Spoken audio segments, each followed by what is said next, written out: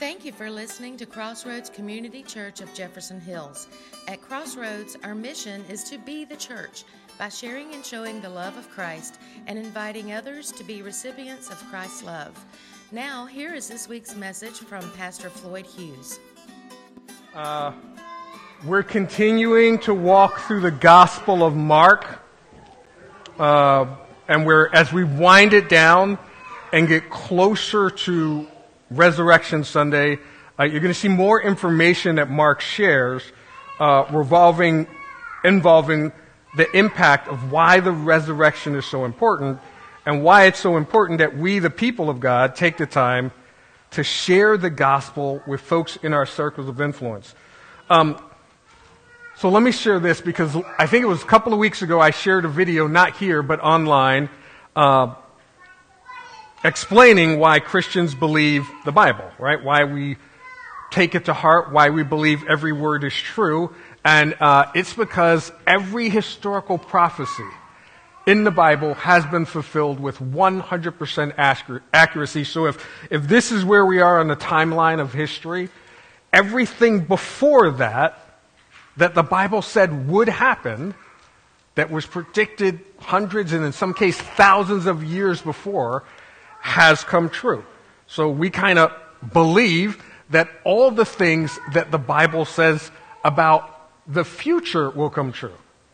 Because here's some of the things it predicted were the rise and fall of nations, right? So the Bible listed, hey, there's a nation that's going to come in some cases 100 years, some cases thousands of years. It's going to rise up, some of them by name, some of them not by name, but by geometry. And it happened. It said, hey, here are some nations that are going to fall, some nations that exist, and they're going to end. And it did happen. It also predicted, here are some kings that are going to come to power, right? Some political figures, some of them hundreds of years beforehand by name, and then said, hey, they're going to do these things. It's not like it said, hey, in the future there's going to be a pope named John, right? If some of us were to make that prediction, it's probably going to happen. But it gave specifics about names that were not normal and kingdoms that they would rule and what those kingdoms would do. So it's kind of hard to say, well, that's not true, right? So not only did it talk about the rise and fall of nations and predict the rise of some kings, it said, here are some nations that are going to conquer other nations. So it said, here are some nations that do not exist at the time that this was written. They're going to go conquer other nations that don't exist at the time that this was written. And those of us who sit on this side of history, we look back and say, check, yeah, that exactly happened. And it gave a lot of information about the specifics about how some nations would fall. Now that's kind of hard to do. It's one thing to say, this nation's going to fall because some other nation is going to come and overtake it. It's another thing to say that this nation is going to fall, here's how the gates are going to be breached, here's where there's going to be a fire, and here's the number of people or neighborhoods or whatever that it's going to impact. And in a couple of weeks, after we get through Mark, we're going to spend some time on another book, and then we're going to, I think it'll be towards the latter part of the spring, go through what's called the Book of Nahum, which is an Old Testament book from an Old Testament prophet, where he specifically talks about certain nations that were going to fall. He predicts it and predicts how it was going to happen. And then we're going to talk about the historical accuracy of it, because there are historians that were not Christians that looked and said, that happened, that happened, that happened, and that happened. So check, right? So that's going to be a crucial part of what we talk about. But it's all of these things that the Bible predicts that allows us to look at the other things that the Bible predicts and put our faith in their trust in them to be true, right? Because we can believe all the things that the Bible predicts for our future because we can look at all the things that the Bible predicted in our past and see that it was 100% accurate, right? Now, people still look at us, even though we have historical evidence to say, yeah, this is why I believe it. Crazy as it may sound, this is why I believe it. They still look at us and say, you're crazy, you're ridiculous, I see no reason for you to put your faith and trust in this book. And let me give you an example of why we should. So let's say that Melissa's not here. Bill's not here. So let's talk about them. So let's say Melissa, spring cleaning time, right? So she goes up to an attic. I don't even know if they have an attic. Goes into the basement. I think they do have a basement. Goes into the basement, says, spring cleaning time, we got to start doing some cleaning. So they find, she finds this bin in her basement full of stuff that she knows there's stuff in it. It's been moved with her from house to house, her family passed down, whatever. But she decides, you know what, I'm finally going to go through and unpack this thing. And so she starts digging through it, and she finds, clothes, and, throw those away. Toys and all that kind of stuff, Easter basket, because Easter is coming. Don't hate on Easter if you're not into that. But in this thing, she finds some letters that she has never looked at before. So she pulls one of the letters out and starts reading it, but it's in a language, kind of like weird language that she doesn't understand. So they take it to Historical Society or whatever. They can see that it's dated, this is 2023, so let's say it's dated 1823, right? So they take it somewhere and they have it authenticated that, yes, the paper, 1823. The type of ink, I don't know if they used ink, whatever they used, 1823, so it's valid. And she takes it to someone and says, can you translate this and tell us what it says? And so Bill and Melissa sit there while the translator reads it to them. What they find in this letter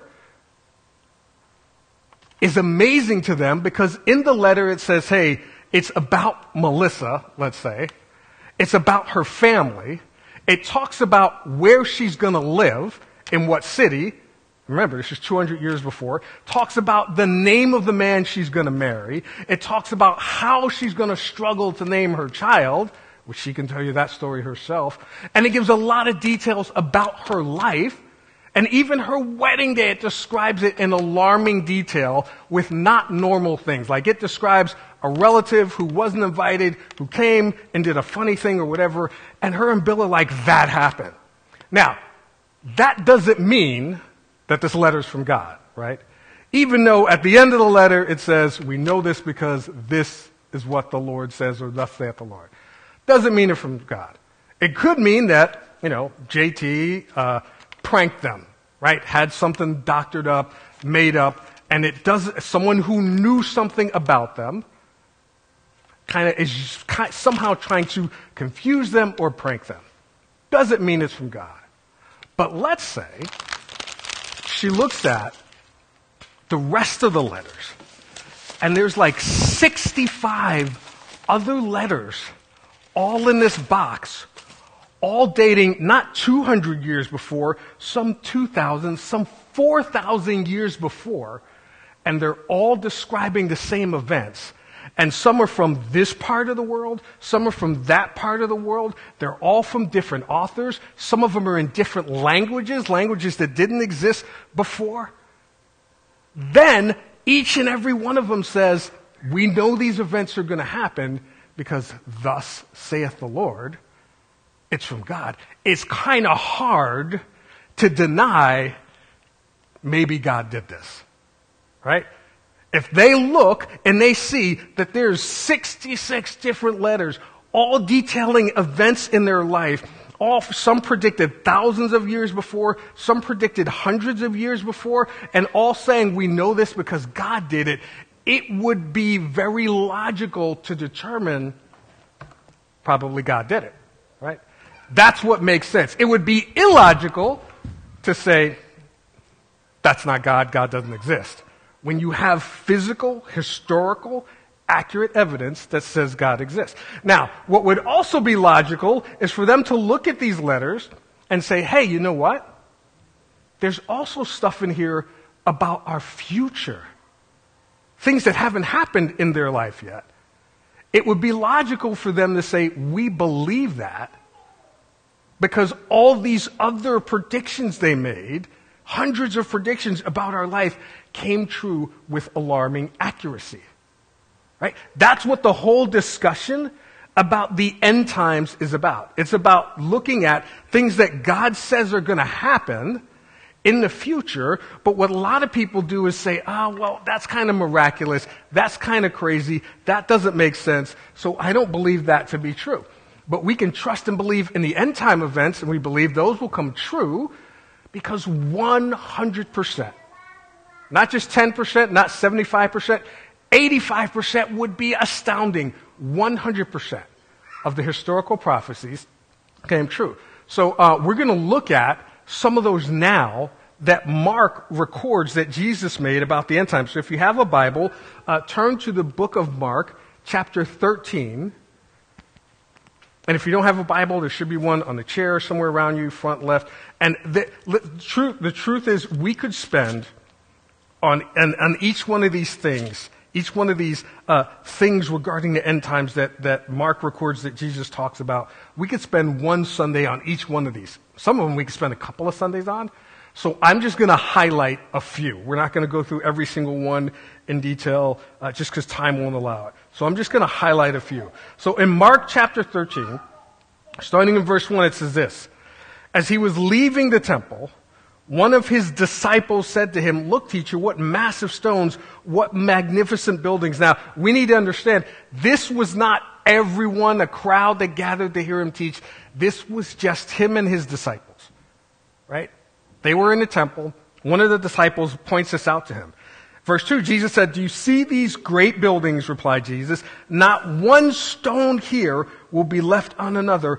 Every one will be thrown down." Now, there was some spiritual significance to that because in that day, the temple was the center of worship and their religion and their culture.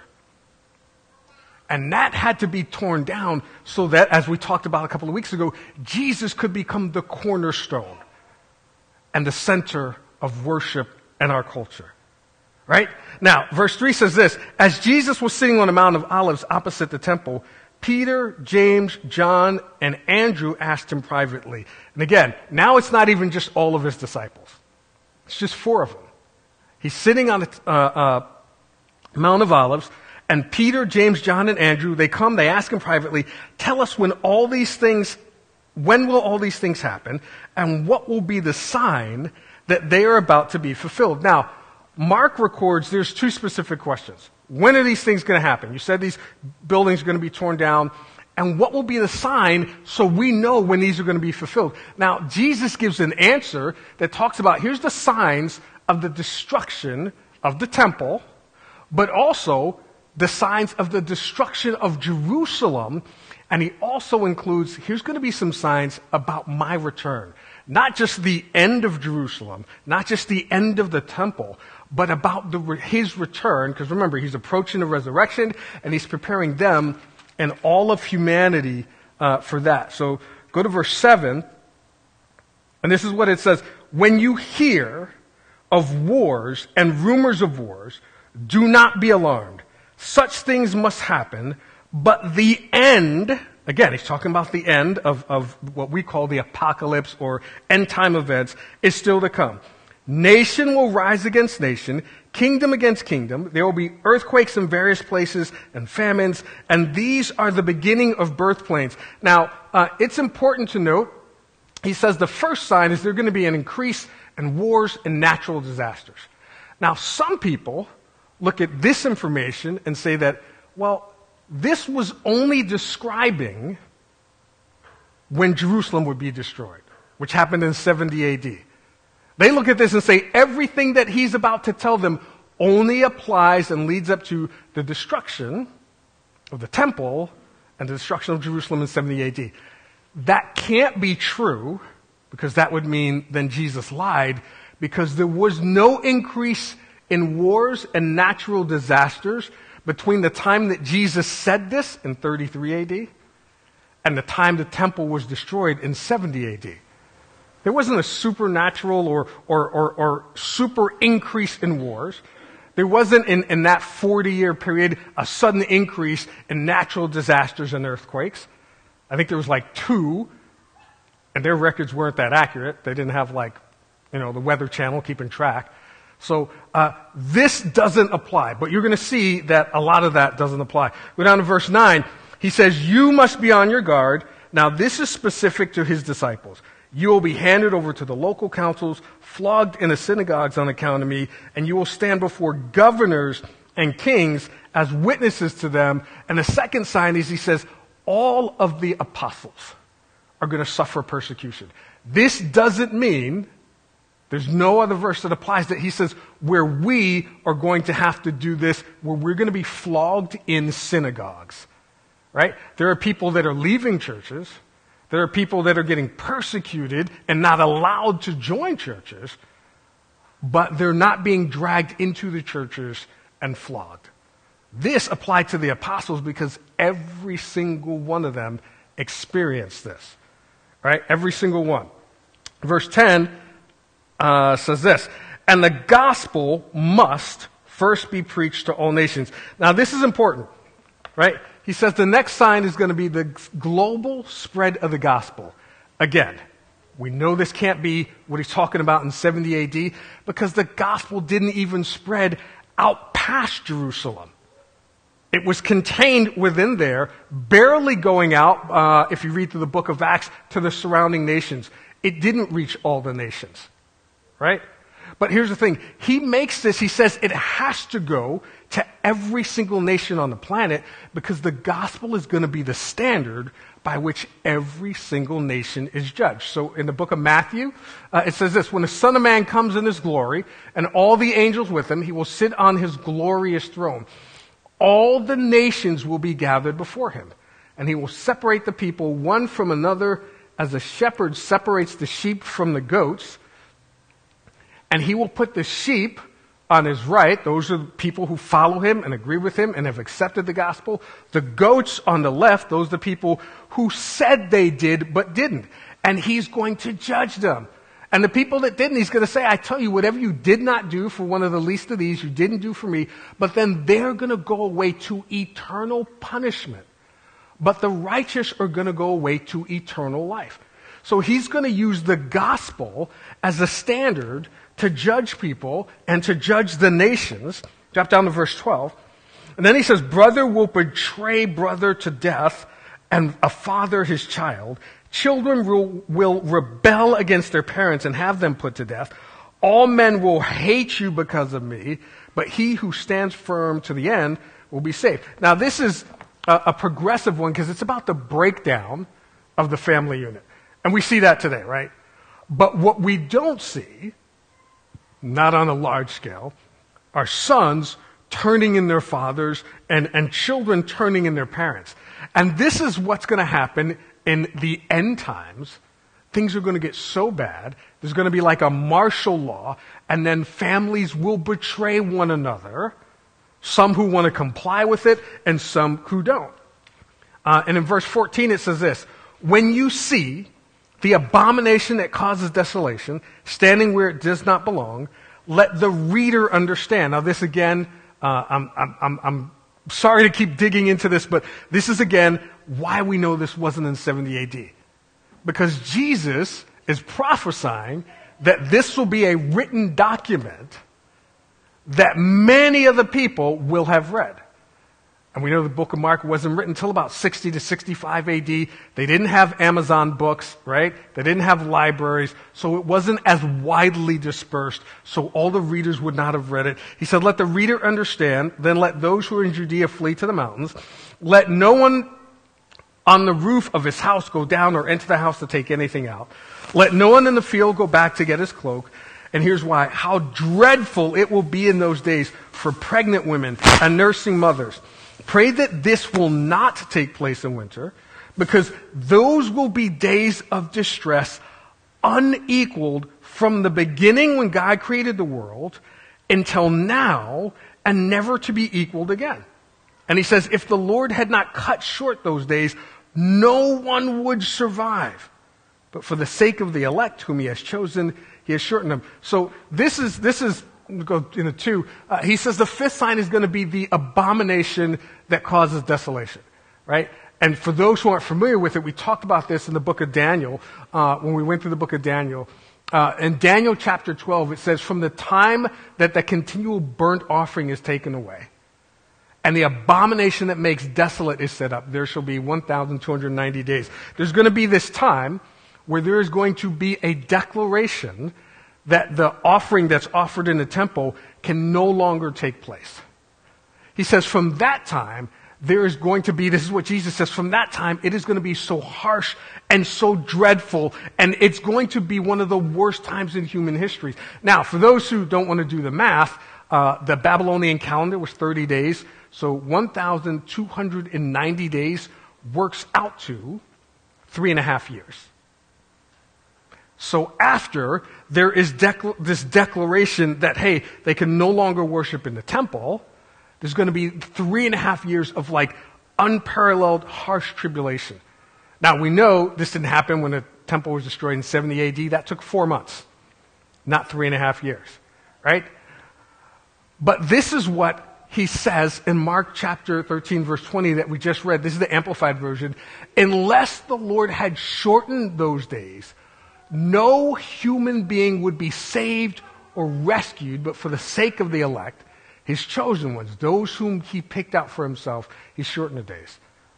So that 3.5 year period is going to be unprecedented tribulation, which is the word that some other of the Gospels use. They call it unparalleled tribulation. That's going to be, and this is what Jesus says, that time is going to be so bad that there will be nothing like it from the creation of the world and nothing like it after it. It will be so bad that if Jesus did not come back and intercede, humanity would cease to exist. We would destroy ourselves. Now, we know when the temple was destroyed in 70 AD, there were, I can't remember the exact number, hundreds of thousands to maybe a few million, maybe tens of millions, I don't remember the exact number, of Jews who were killed.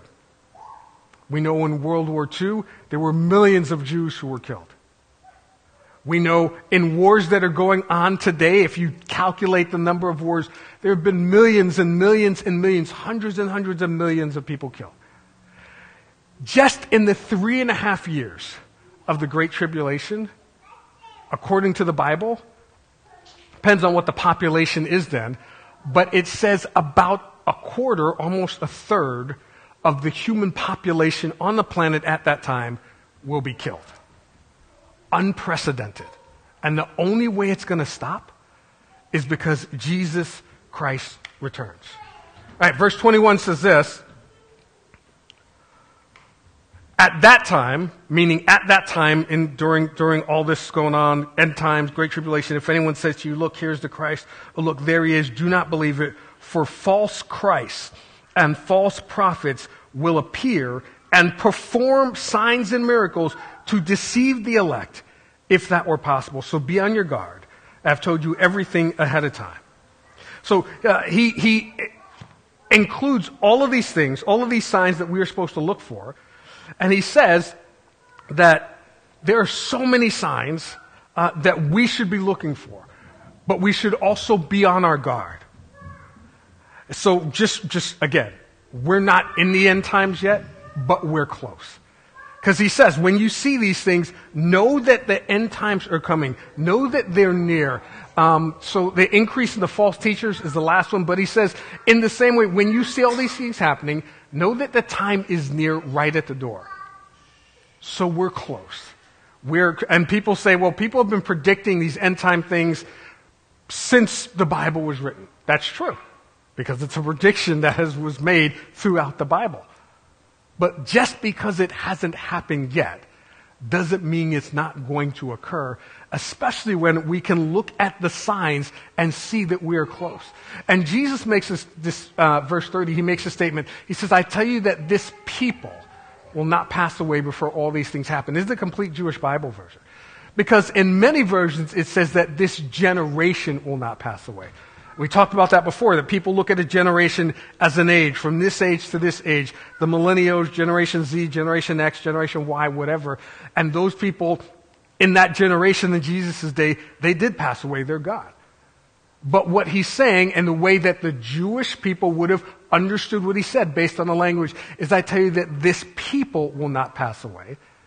And the people that he's referring to are the Jewish people. Because that's who he was talking to, his disciples. That's what he was telling them about, number one, yes, the destruction of the temple, but also what they can look forward to in the end times. And he says that they're not going to pass away. before all this happens. But he also said that we, all of us, are supposed to be on guard and on our watch. Verse 35, he said, keep watch because you do not know when the owner of the house will come back.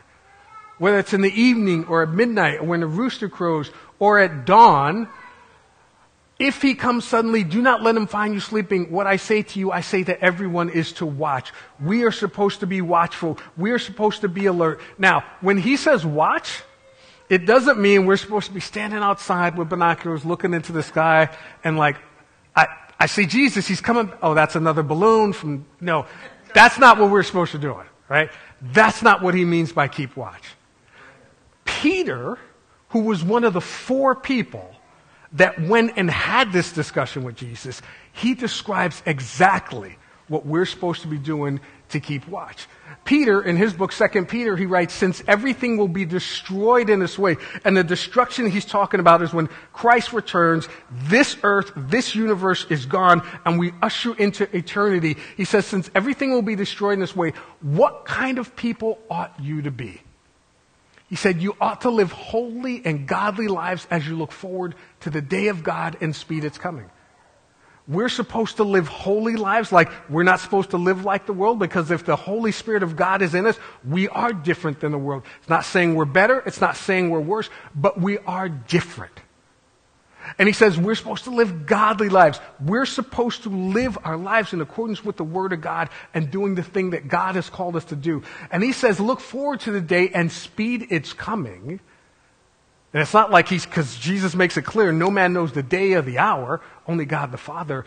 But the way that we speed its coming is by doing what Jesus said must happen before the end comes. The gospel must be shared to all nations, so we, as the people of God, have a primary responsibility to share the gospel, to share and show the love of Christ to folks in our circles of influence. Because if we don't tell them, how are they ever going to know? That is the main thing that we're supposed to do. That is the main responsibility we have as, I keep looking at that clock, as the body of Christ. So here's what we're going to do. We're going to partake of communion.